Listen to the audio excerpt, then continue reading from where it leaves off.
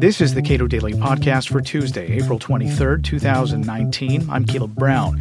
Now that the Mueller report is out, at least mostly, what do we know that wasn't well reported beforehand? And how should Congress make use of the evidence provided? Julian Sanchez, a senior fellow at the Cato Institute, has pored over the report. He offers his thoughts. It's actually surprising how much of the report had been public in dribs and drabs. It may be that the primary significance of this is, one, to get things all in one place, and two, to confirm things that had been reported maybe based on anonymous sources, but weren't the sort of thing that you could 100% take to the bank on the basis of that level of reporting.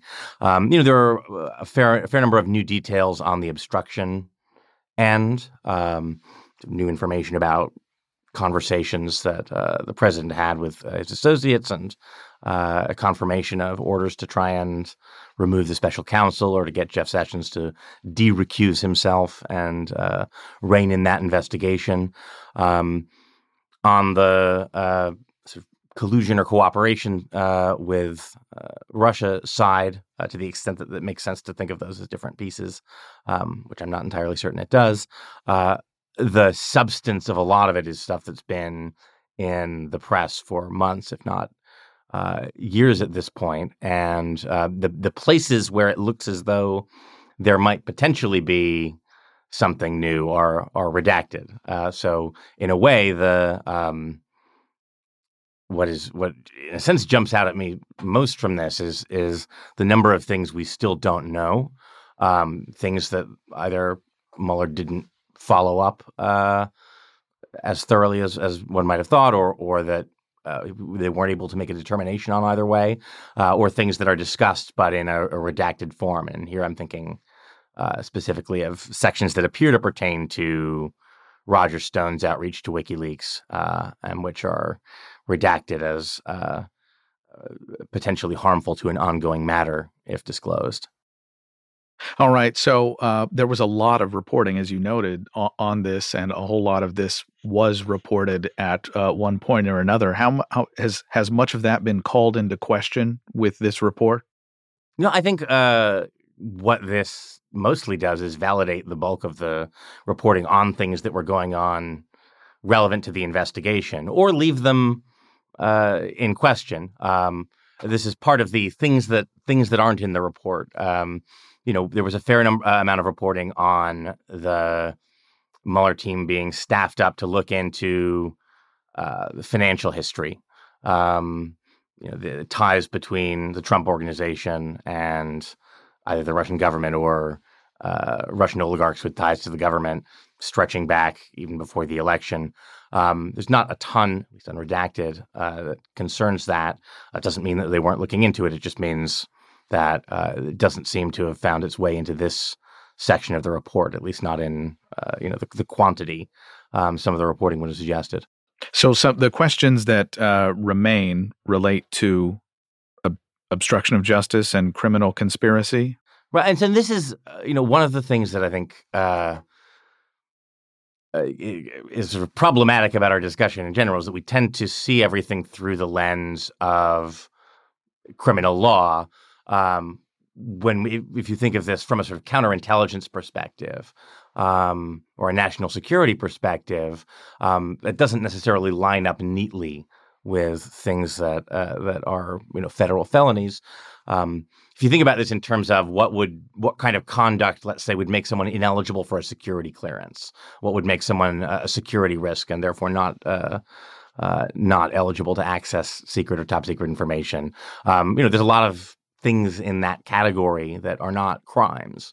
And so this is a report that is for statutory reasons, because of the mandate of a special counsel, focused very much on decisions to prosecute or decline to prosecute, which means, instead of collusion, they're really talking about the crime of conspiracy to commit some other offense. And so they don't find that, or at least they don't find a case that they're prepared to bring to court. But from the perspective of sort of what, do we have a picture here of a campaign that was accepting and happy to have and in a sense encouraging and looking to aid foreign assistance? That's not a discrete crime, but I think the aggregate picture that comes out of this is that it does look like that.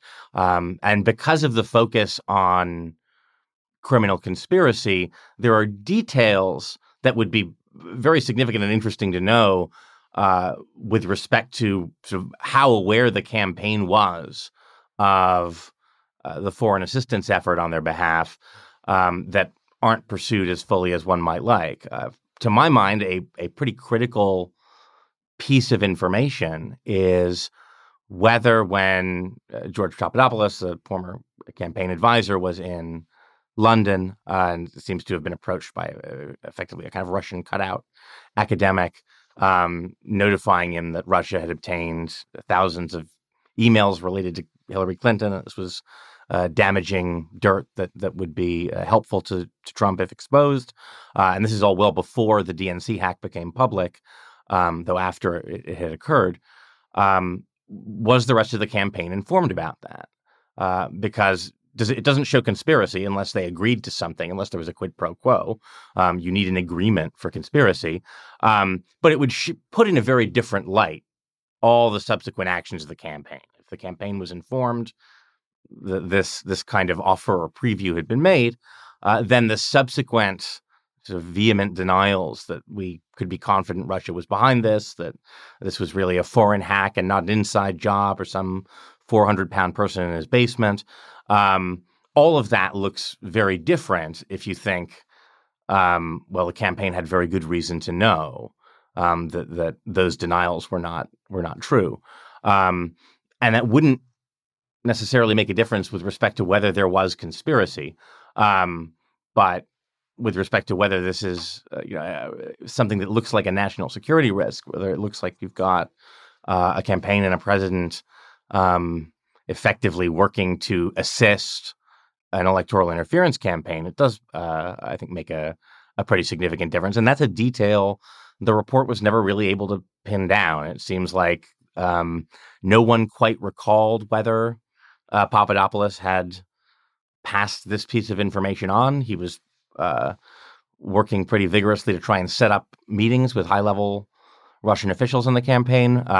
But whether this detail about the sort of hacked emails was passed on, no one seems to have a clear memory of. And there's a bunch of other places where, the report says they're not really sure why Paul Manafort, the former campaign chair, was sharing internal polling data with Konstantin Kilimnik, who was assessed to have ties to Russian intelligence.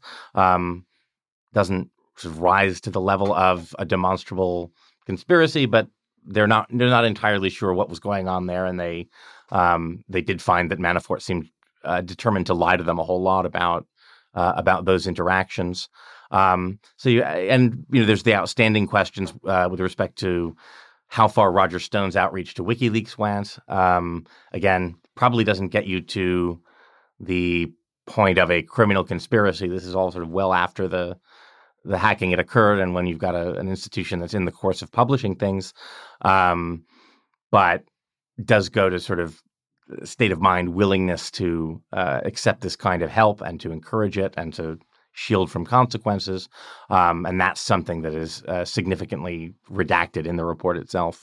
So to the extent that Robert Mueller wasn't able to establish things that he might like to have established with respect to specific crimes, and yet it's inappropriate in some ways to view a lot of the behaviors here as necessarily criminal, even to look at them through that lens.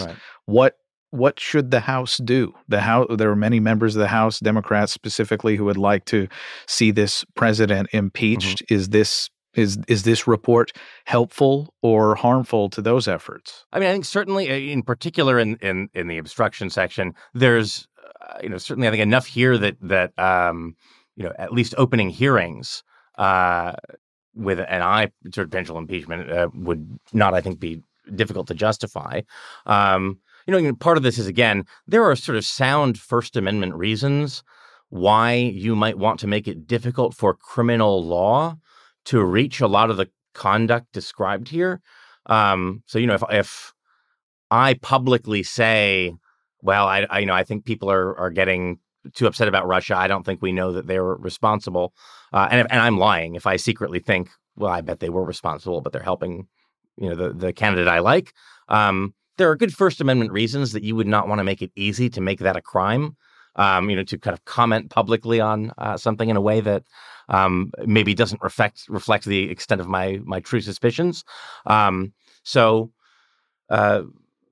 might be that even if that ends up sort of helping in some way a foreign campaign, we don't want to make that a criminalizable act. And yet it might be the kind of thing we're willing to say we don't find acceptable conduct from someone in a position of authority.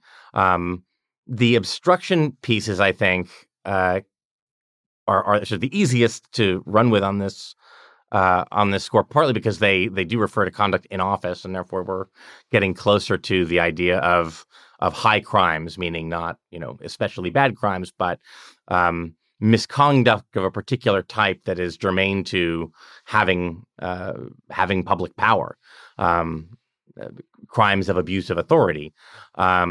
And that may be conduct that, again, precisely because it's abuse of authority that someone's legitimately exercising, it's difficult to make a crime. Right? We have granted the president authority to make decisions about, what the Justice Department will do or what officials will staff it. But that makes it, I think, for that very reason, and as the report itself suggests, they are not coming to a firm legal conclusion on obstruction, despite having presented a fairly detailed case for it, in significant part because they know they can't indict a sitting president anyway. That's a pretty clear referral to Congress. The second half of the Mueller report is a not very disguised referral to Congress, saying, here's the evidence, and I expect now Congress to make a determination on that. Whether there's sort of political will to go ahead with that is another story. A lot of Democratic leadership seems skittish about the idea of pushing forward and are happier to talk about healthcare approaching the next presidential election. But it seems unambiguous that Mueller's intent in that second half is, here's some evidence for conduct that I know I can't prosecute directly. And I expect Congress to make a determination about not whether it rises to the level of violating federal felony statutes, but whether it rises to the level of the kind of high crimes and misdemeanors that would make it appropriate to remove this person from office. Julian Sanchez is a senior fellow at the Cato Institute. Subscribe to the Cato Daily Podcast wherever you get your podcasts, and follow us on Twitter @Cato Podcast.